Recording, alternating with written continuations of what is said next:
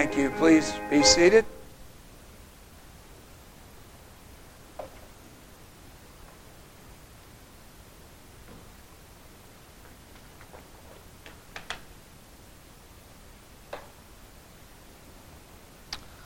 Now the text I'm not going to expound the context of this text. I'm simply going to read it. It's found in John chapter 7, verse 7. This is a text that forms the basic focus or concern that I want to speak about this morning. John chapter 7.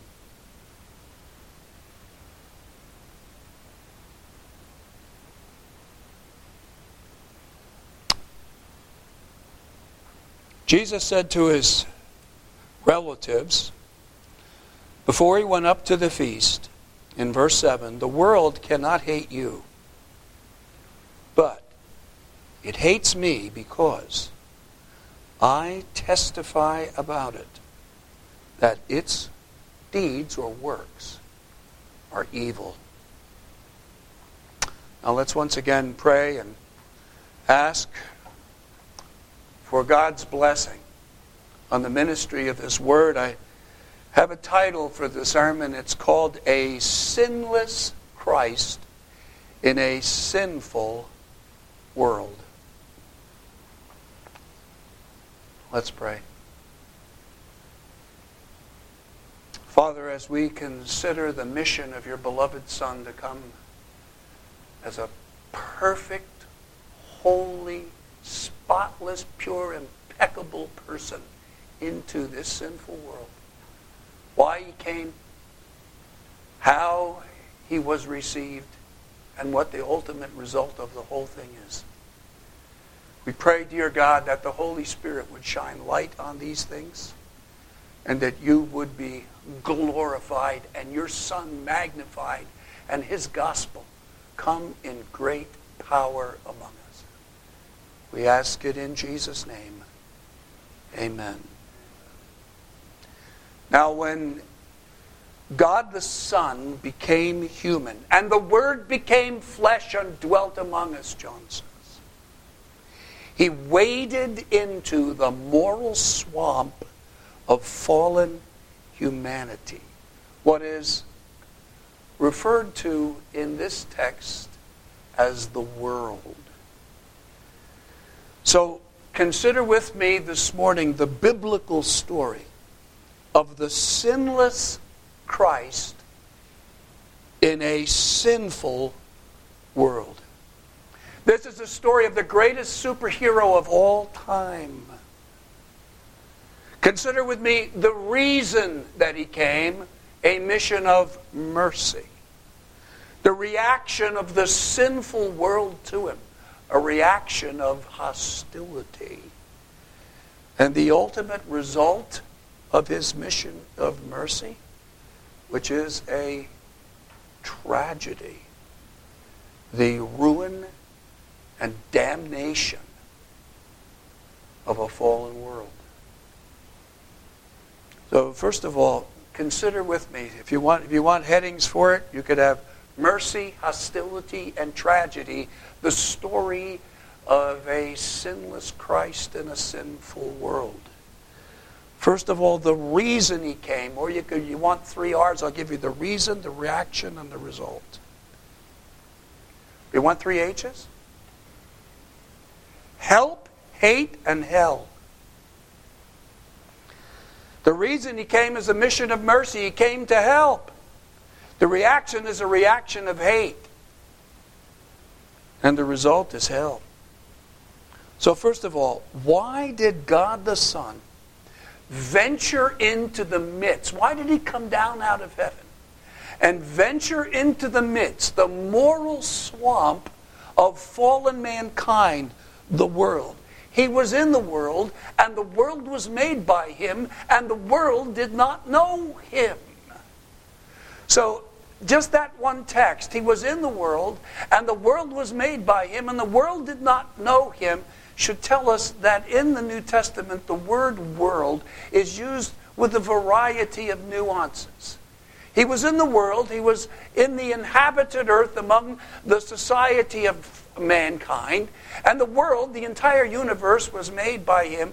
And the world, fallen humanity, mankind generically or in general in a state of sin, did not know him. And then they said, the Pharisees said, behold, the world is gone after him, meaning society at large is gone after him. So it can mean the universe, or it can mean the inhabited earth, or it can mean fallen humanity in the state of sin, or it can mean society at large. Well, in our context, I'm talking about it, and Jesus is talking about it, in reference to fallen humanity in the state of sin. Sinners, those in the state of sin, indiscriminately. The society of sinners, the society of fallen humanity. He waded into that moral swamp. And why did he do it? And the Word became flesh and dwelt among us. He was in the world. What did he come here for? Why would he leave heaven and glory and come into a place like this? Well, John tells us in John chapter 3, verses 16 to 21, what he was doing here. Paul tells us in 1 Timothy 1:15, faithful is the saying, and worthy of all acceptation, that Christ Jesus came into the world to save sinners. What's he doing here? He came on a rescue mission. He came to help. He came on a mission of mercy, to rescue sinners from their sin and from the wrath of God.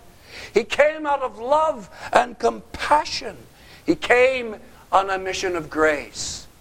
He came to help mankind, to give fallen humanity hope of salvation, deliverance, and escape from their sin and from the wrath of God. John chapter 3, verse 16 says, for God so loved the world. Now, first of all, God so loved the world. So doesn't mean, the word in the original language doesn't mean so much. It's an adverb that means in this manner or in this way. So you could translate it God thus, or God in this manner, God in this way, loved the world. He loved fallen humanity. He loved sinners indiscriminately in the state of sin. For when we were yet sinners, Christ died for us. And while we're still weak, Christ died for the ungodly. This is how God loved fallen humanity, sinners indiscriminately, from every branch of the human race in the state of sin. God in this way loved the world, that he gave his only begotten Son, that whosoever believes in him. Any sinner in the state of sin that believes in him, from any branch of the human race, irrespective of ethnicity, not just for Jewish sinners, but Gentile sinners. Any sinner, anyone in the state of sin who believes in the Lord Jesus will not perish but have eternal life. This is the way in which God demonstrated his love to fallen mankind indiscriminately in the state of sin. Because God in this way loved the world, that he sent his only Son into the society of fallen mankind in order that anybody who believes in Jesus would not go to hell that he deserves to go to, but instead would go to heaven and the new heavens and earth and glory and have eternal life there.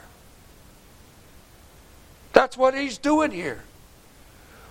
Verse 17, for God sent not the Son into the world to judge the world. He didn't come into the society of fallen mankind in order to bring fallen mankind to judgment and to hell in his first coming. That's not why he came. He didn't come to bring upon them the justice and judgment and damnation that sinners in the state of sin deserve. That's not what he was doing here. But why? But that the world should be saved through him. He came on a mission of mercy, not to give people what they deserve, but to give them what they don't deserve. Grace, mercy, salvation, deliverance from their sin and from the wrath to come. He came to save sinners indiscriminately from every branch of the human race, that the world, fallen humanity, indiscriminately in the state of sin, would receive salvation.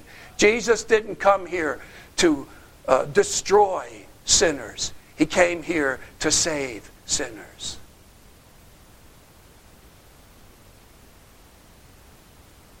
Why did he wade into the moral swamp of fallen humanity? He came here on a rescue mission, folks, a mission of mercy. He that believes on him, that is, he that has saving faith in Jesus Christ, is not condemned. He that believes not has been condemned already, because he has not believed on the name of the only begotten Son of God. And this is the judgment, that the light, Jesus Christ, is come into the world. It's come into the society of fallen mankind. And men, sinners, in the state of sin, love the darkness rather than the light, because their deeds, their behavior, their works were evil. For everyone that does evil hates the light. Everyone that does evil hates the light. Now, why would people hate exposure? Everyone that does evil hates the light and does not come to the light. Why not? Lest his works would be reproved. People in the state of sin know that what they're doing is wrong. And even if they've suppressed the light of nature and pushed down the voice of conscience, they know that what they're doing and the way they're behaving is wrong, morally wrong. And they don't want it to be exposed. And they hate the light that exposes it. Christ is the light of the world. When he comes into the world, shines great light. And when you're near him, you see your own sinfulness. You see yourself for what you really are. You can't hide in the darkness next to his great light. He exposes the truth that your behavior is evil and that you do evil because you are evil. And you deserve to go to hell. You deserve the wrath of God. And people in the state of sin don't like having that said to them, and even less, they like having that exposed. And the light exposes it. And sinners in the state of sin hate it. They despise it. They don't like it. They don't want to have to put up with it. So you have God the Son, spotless, sinless, pure, honest, comes into the world of fallen mankind.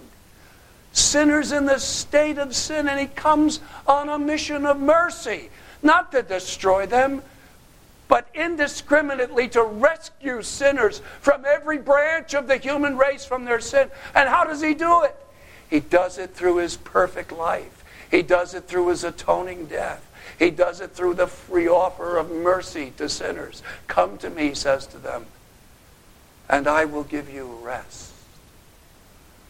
He calls them to repent and turn away from a wicked lifestyle of sin and to trust in Him and in Him alone as their only hope of going to heaven. And in His perfect life, He provides all the virtue that any sinner from anywhere on earth needs to be accepted with God. And in His death on the cross, He provides all the atonement that any sinner needs to be pardoned by God for all of their sin. Jesus does everything that sinners need, and He offers Himself freely to sinners. He came to rescue them, and He provided everything they need to be rescued. And He offers salvation, deliverance, rescue, heaven, eternal life to every and any sinner who believes in Him. That is, who acknowledges that what the Bible says about Him is true, and who personally and exclusively calls upon Him and trusts in Him and relies upon Him to deliver them from their sin. Not trust in yourself, but trust in Him and in Him alone to deliver you from your sin. So, don't you have to do works? No, you have to believe. You have to trust in Jesus. Look what it says. It says, God in this way loved fallen humanity indiscriminately in the state of sin. He gave His only Son, that whosoever, whatever sinner in the state of sin believes in Him, would not perish. Believe in Jesus, and you will be saved. Call upon Jesus to save you. And He'll save you. No matter who you are, where you're from, how you've lived, what you've done, no matter how much you deserve to go to hell, you won't go to hell if you believe in the Lord Jesus. That's why He came. That's what He's doing here. That's the reason that the sinless Christ waded into the moral swamp of a sinful world. A mission of mercy. That's the first thing. Secondly, consider with me the response, the reaction of hostility that this sinful world had to Christ. A reaction of hate, of hostility to Jesus. John 7:7. Jesus said to His brothers, who at that time had not yet believed in Him, the world can't hate you, but me it hates. Why does the sinful world hate the sinless Christ? This is the reason. Because I testify. I bear witness. I tell the truth about it, that its works are evil. Why do they hate Him? They hate Him because He exposes their evil deeds. That's why the world hates Jesus. It hates me because I testify about it, that its works are evil. He exposes the evil ways of fallen humanity in the state of sin. I give you a couple of examples of Jesus doing this. At the beginning and at the end of His ministry, in accordance with His authority as the king, He cleansed the temple. And when He did, this is the kind of stuff He said to these people in Matthew 21:12 and 13. And Jesus entered into the temple of God and cast out them that sold and bought in the temple. He overthrew the tables of the money changers and the seats of those that sold the doves. And He says to them, it's written, my house will be called a house of prayer, but you make it a den of robbers. They didn't like that. Didn't like it. They didn't like what He said about them.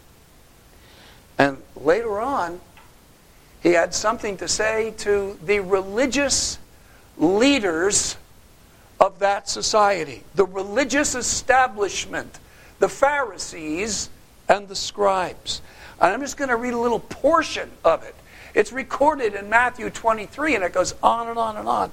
I'm just going to read Matthew 23, verses 27 to 33. He says to the religious establishment, Woe to you, scribes and Pharisees, hypocrites! For you're like whited graves, which outwardly appear beautiful, but inwardly are full of dead men's bones and all uncleanness.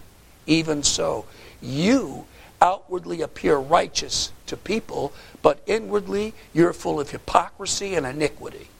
Woe to you, scribes and Pharisees, hypocrites! You build the tombs of the prophets and garnish the tombs of the righteous, and say, if we had been in the days of our fathers, we wouldn't have been partakers with them in the blood of the prophets. So you witness to yourselves that you are the sons of those that killed the prophets.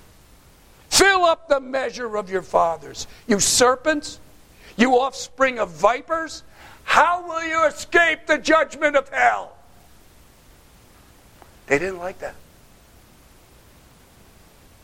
Told them they were snakes, spiritual snakes, vipers, poisonous creatures, sons of those that killed the prophets. He had something else to say to them too. And this was to people that initially had wanted to be his followers. And yet he said to them, you know, if you continue in my word, then you're truly my disciples, and you'll know the truth, and the truth will make you free. Well, they didn't like that. They didn't like him telling them that they were going to be made free. No. We've never been anything but free. And he said, that's what you think. Because anybody that commits sin is the slave of sin. But if the Son makes you free, then you'll be really free. Well, they didn't like that.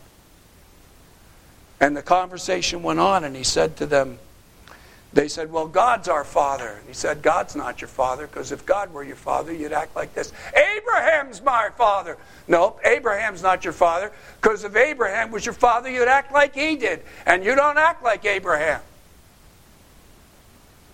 You want to know who your father is? I'm going to tell you, he says.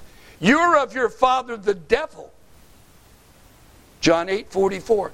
And the lusts of your father, it's your will to do. He was a murderer from the beginning and does not stand in the truth, because there's no truth in him. When he speaks a lie, he speaks of his own, because he's a liar and the father of it. Because I say the truth, you don't believe me. Which of you convicts me of sin? If I say the truth, why don't you believe me? He that is of God hears the words of God. For this cause you don't hear them, because you're not of God. You're not of God. You think you're of God. You think you're children, spiritual children of God and Abraham, but you're not. You're the spiritual children of the devil. Because you act like the devil. Because you lie. And you hate and you murder. And you don't listen to the words of God. That's who your father really is. Well, let me tell you, they didn't like that. They didn't like being told that they were the devil's children, and they acted like the devil because they were liars and they were filled with hate. And the Pharisees didn't like being told that they were hypocrites and they were on their way to hell. And they were outwardly appeared to be one thing, but inwardly they were really something else. And the people that were supposed to have charge of the temple didn't like the fact that he told them that their religious practices were corrupt. So corrupt that it was so offensive to God that they needed to get out of there, because they were basically turned a house of worship into a den of robbers. Just like the scripture said they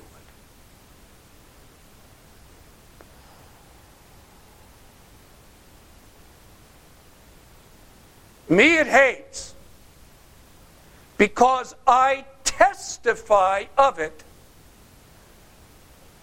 that its deeds are evil. But there he is, testifying. How did they react? What did they think of him? How did they respond to him? Well, let's start with John chapter 8. After he got finished telling them that they didn't hear the words of God because they weren't of God, in verse 48, they answered him. And what did they say? The Jews answered and said to him, Do we not say, well, that you are a Samaritan and have a demon?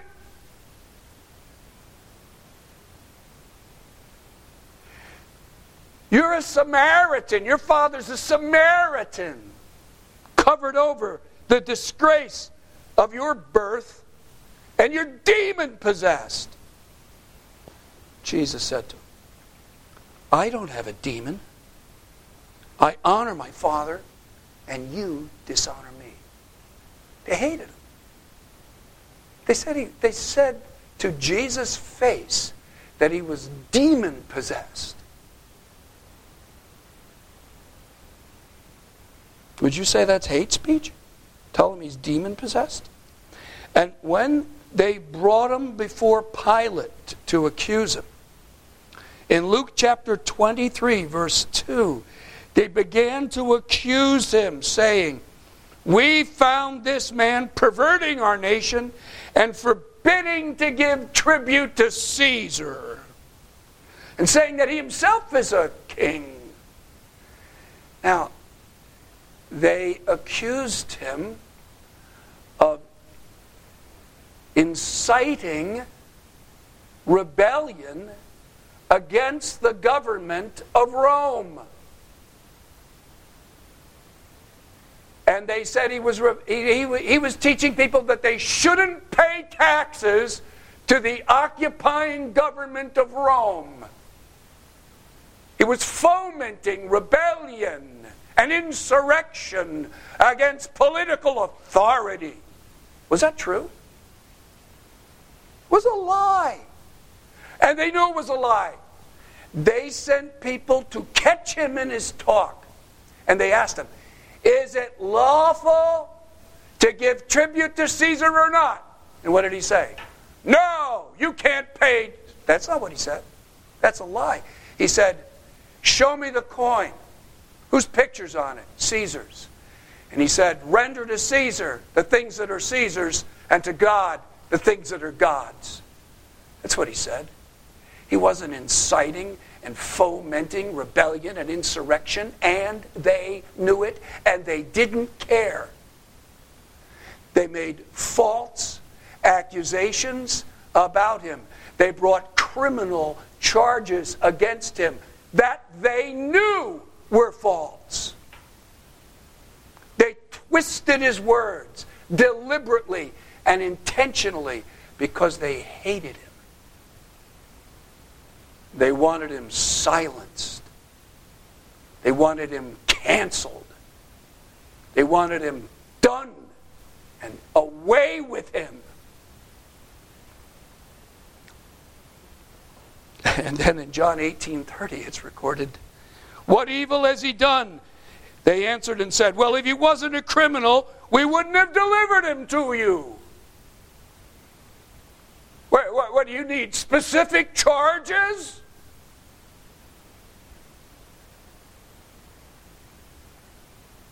They treated John the Baptist the same way. In Matthew chapter 14, verses 3 to 5, same principle. Herod laid hold on John and bound him and put him in prison for the sake of Herodias, his brother Philip's wife. For John said to him, it is not lawful, it's not morally right, in accordance with the law of God, for you to have her. And when he would have put him to death, he feared the multitude because they counted John as a prophet.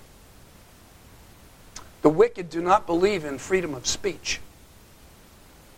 You are not allowed to say to Herod, you did something and are doing something morally wrong by having this, your brother's wife, as your wife. It's morally wrong.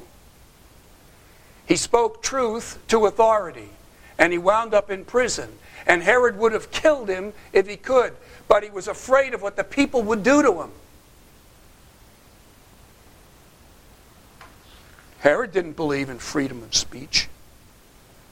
The general principle is that proud, wicked, self-righteous human beings in the state of sin don't want to hear the truth about the way they act. Proverbs 15:12 says, a scorner loves not one that reproves him, neither will he go to the wise. Proverbs 9:8 says, don't reprove a scorner, lest he hate you. Proverbs 21:24 says, proud and haughty, scorner is his name, who deals in proud wrath. Their hatred of Christ was not derangement. It was completely and totally rational. No big surprise. They hated him and killed him because he told them openly that their behavior was evil, and they wanted that voice silenced. They wanted that light turned off. They wanted him canceled. They hated him with a venom. They wanted him dead. They vilified him. They demonized him. Actually, literally said that he was demon-possessed, and charged him falsely with insurrection, inciting rebellion. You're demon-possessed. You're a devil. You're a Samaritan. You're a criminal. You're blasphemous. You incite rebellion. You're an evil doer. That's what they did. That's how they expressed their hatred of Christ. You see it in the Scripture? You understand why? Jesus said, it can't hate you, my dear brothers. It hates me. And the reason the world hates me is very straightforward. It's not irrational. It's not derangement. It's perfectly rational and reasonable. The world hates me because I testify about it, that its deeds are evil. I publicly expose the evil behavior of the world. And for this, they hate me.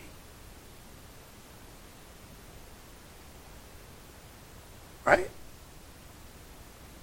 Well, what's the outcome of this going to be? Well, it's true. They killed him.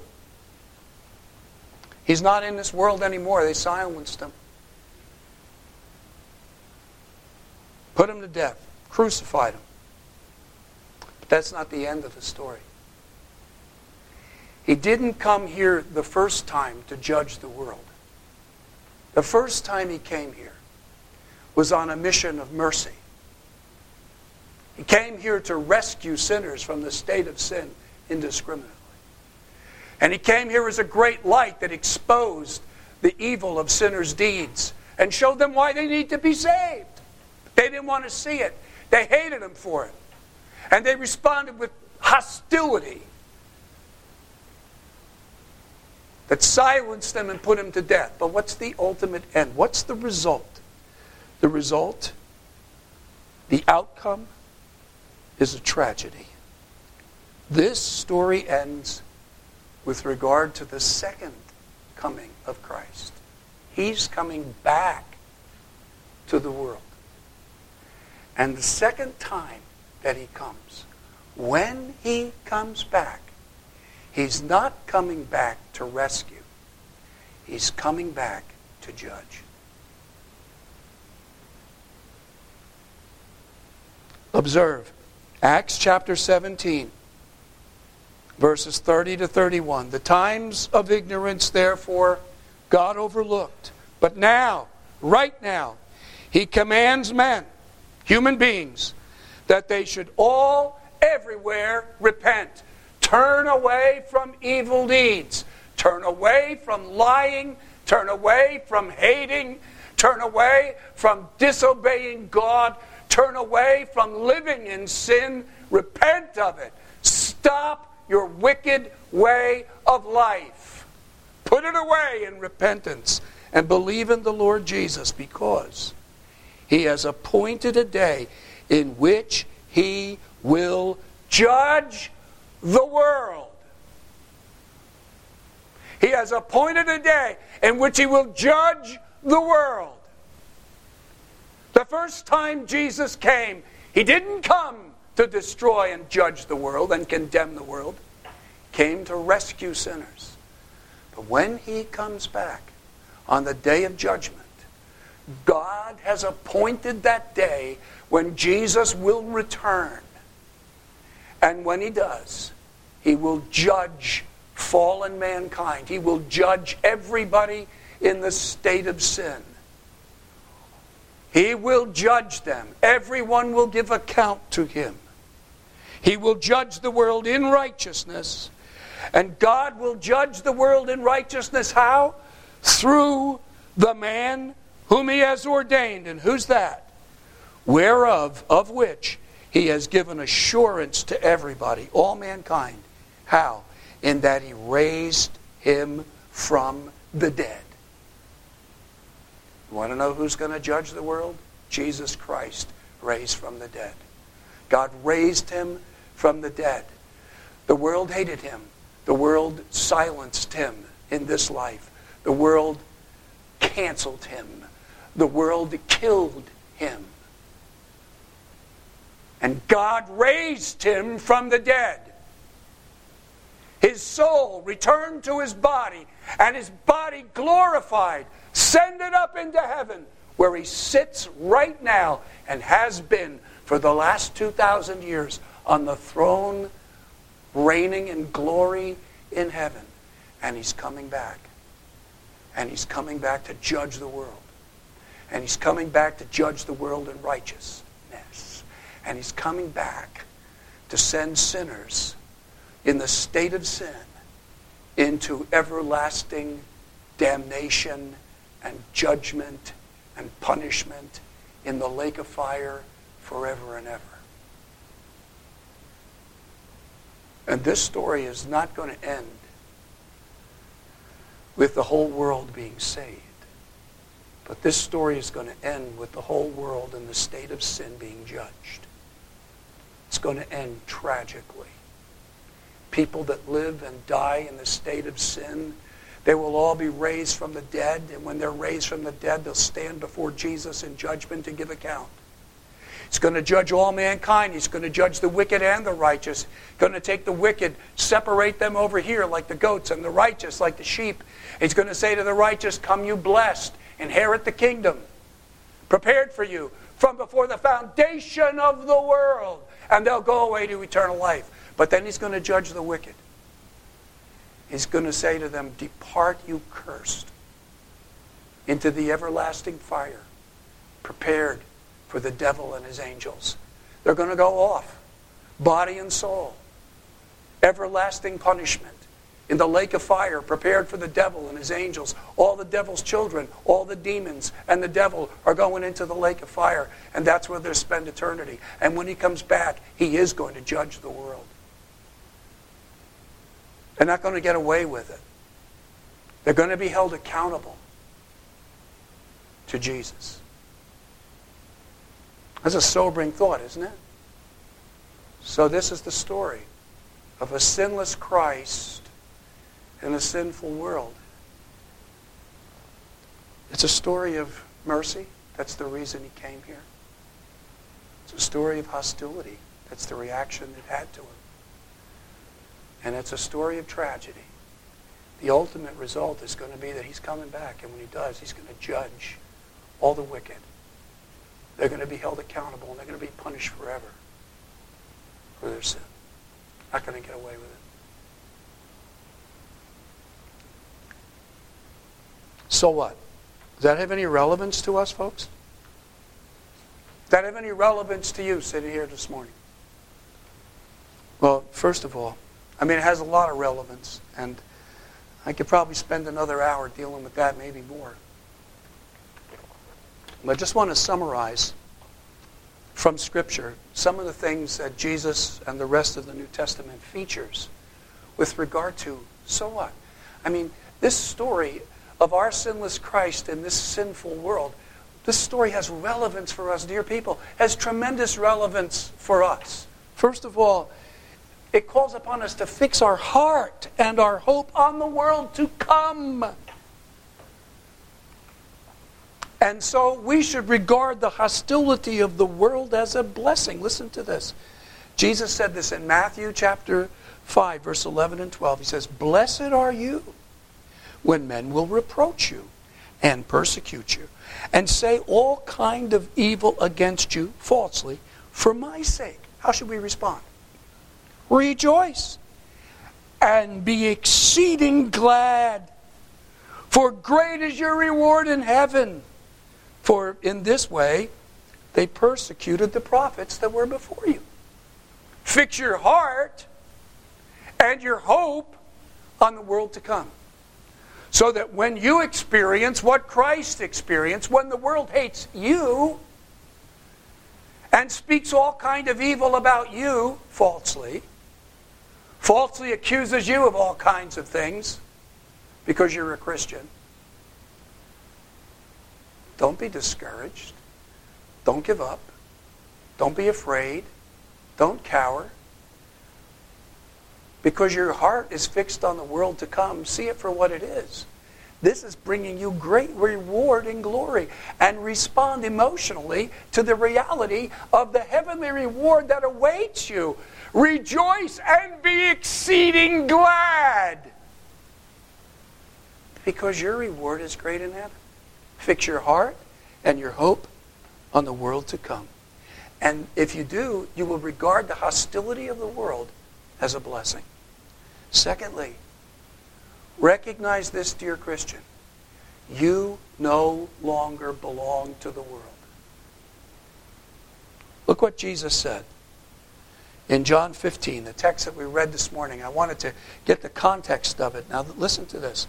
If the world hates you, you know that it hated me before it hated you.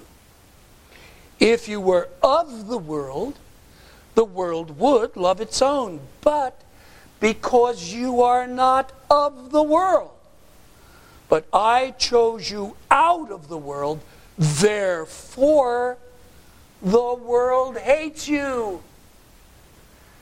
Now, you got to face the fact and recognize the fact that you no longer belong to the world. Once you did, when you were in the state of sin, you were in the world and of the world. But you're not anymore. And you're not of the world, even though you're still in the world, because Jesus chose you out of the world. And He took you out of the state of sin and put you into a state of grace. And you don't belong anymore. You're not of the world anymore. So don't compromise in order to fit in with sinners where you don't belong anymore. You're never going to fit in with those that you used to fit in with when you were unsaved. And the reason you're not going to fit in with them anymore is because you're not of the world anymore. And they know it.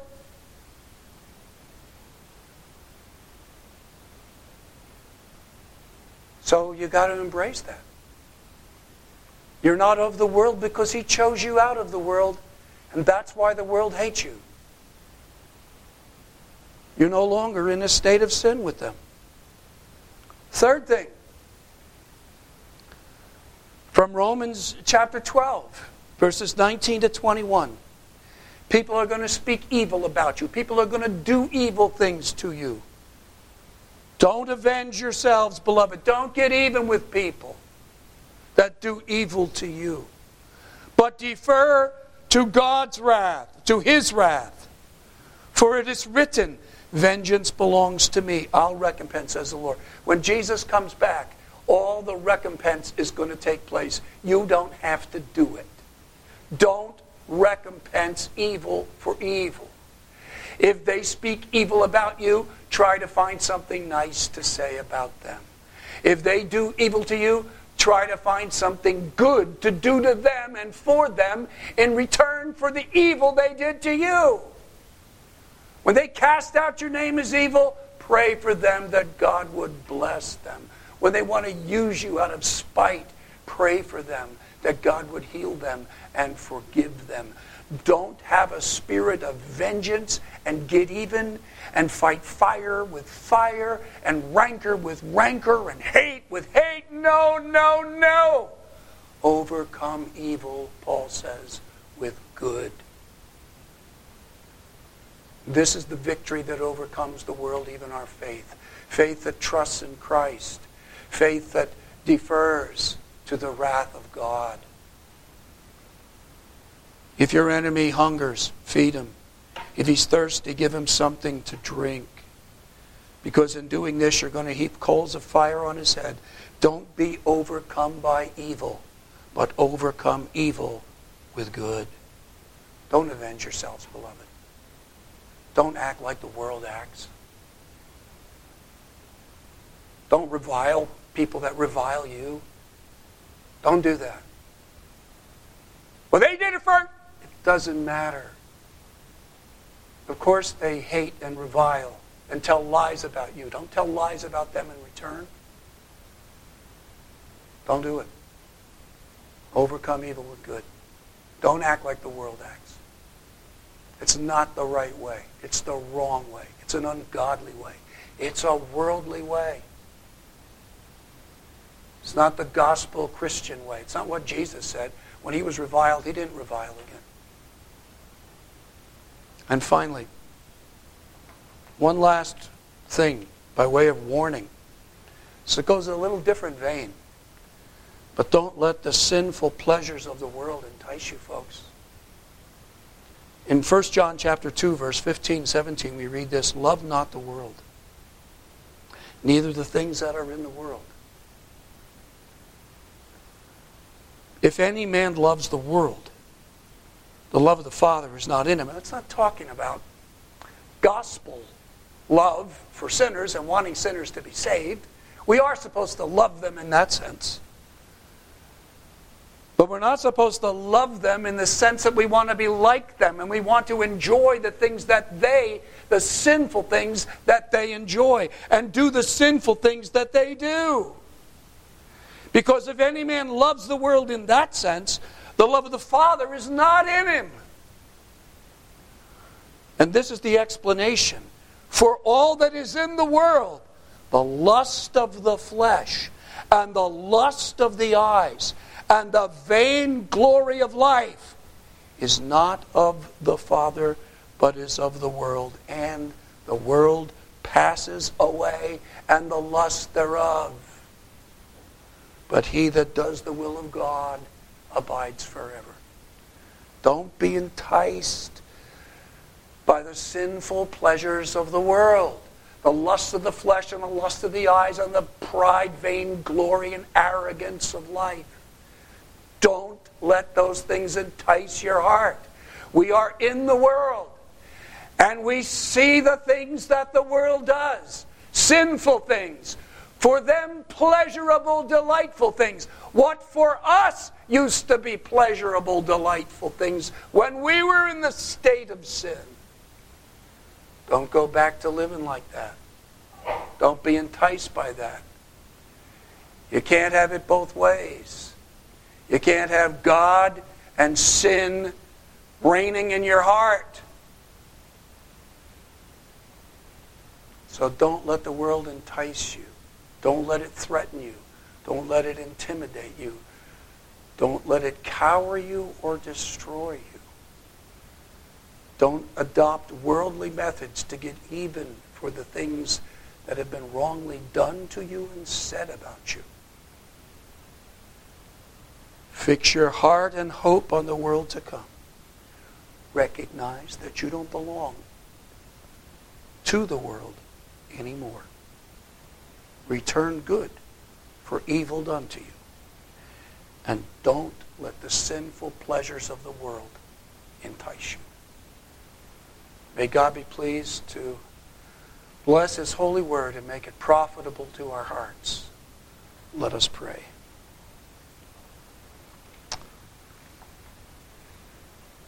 Father, thank you for your word.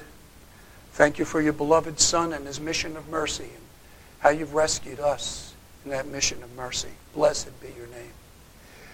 We know that we live in a sinful society. under the influence, large influence and growing influence of people in the state of sin. We pray, Lord, that as we live in the world, we would take to heart what your holy word says and live accordingly. Help us to focus our hope and our hearts on the world to come. When things are done wrongly to us, not to respond with wickedness and kind. Help us, Lord, to realize there's a good reason why we don't belong to the world anymore, and thank you for delivering us from it. And Lord, when we're facing temptations and enticements from the world and the things that we used to do when we were in the world, of which we are now ashamed, pray that you would keep us from falling into those sins and disgracing the testimony of our church and of Jesus Christ. And we pray, Lord, for people like us, like we once were, sinners, still in the state of sin. Father, you had mercy on us and you delivered us. Please, dear God, deliver them also. We ask it in Jesus' name. Amen. May the Lord be pleased to bless the ministry of his holy word. Now, let me bring a word of blessing as we depart. The Lord bless you and keep you.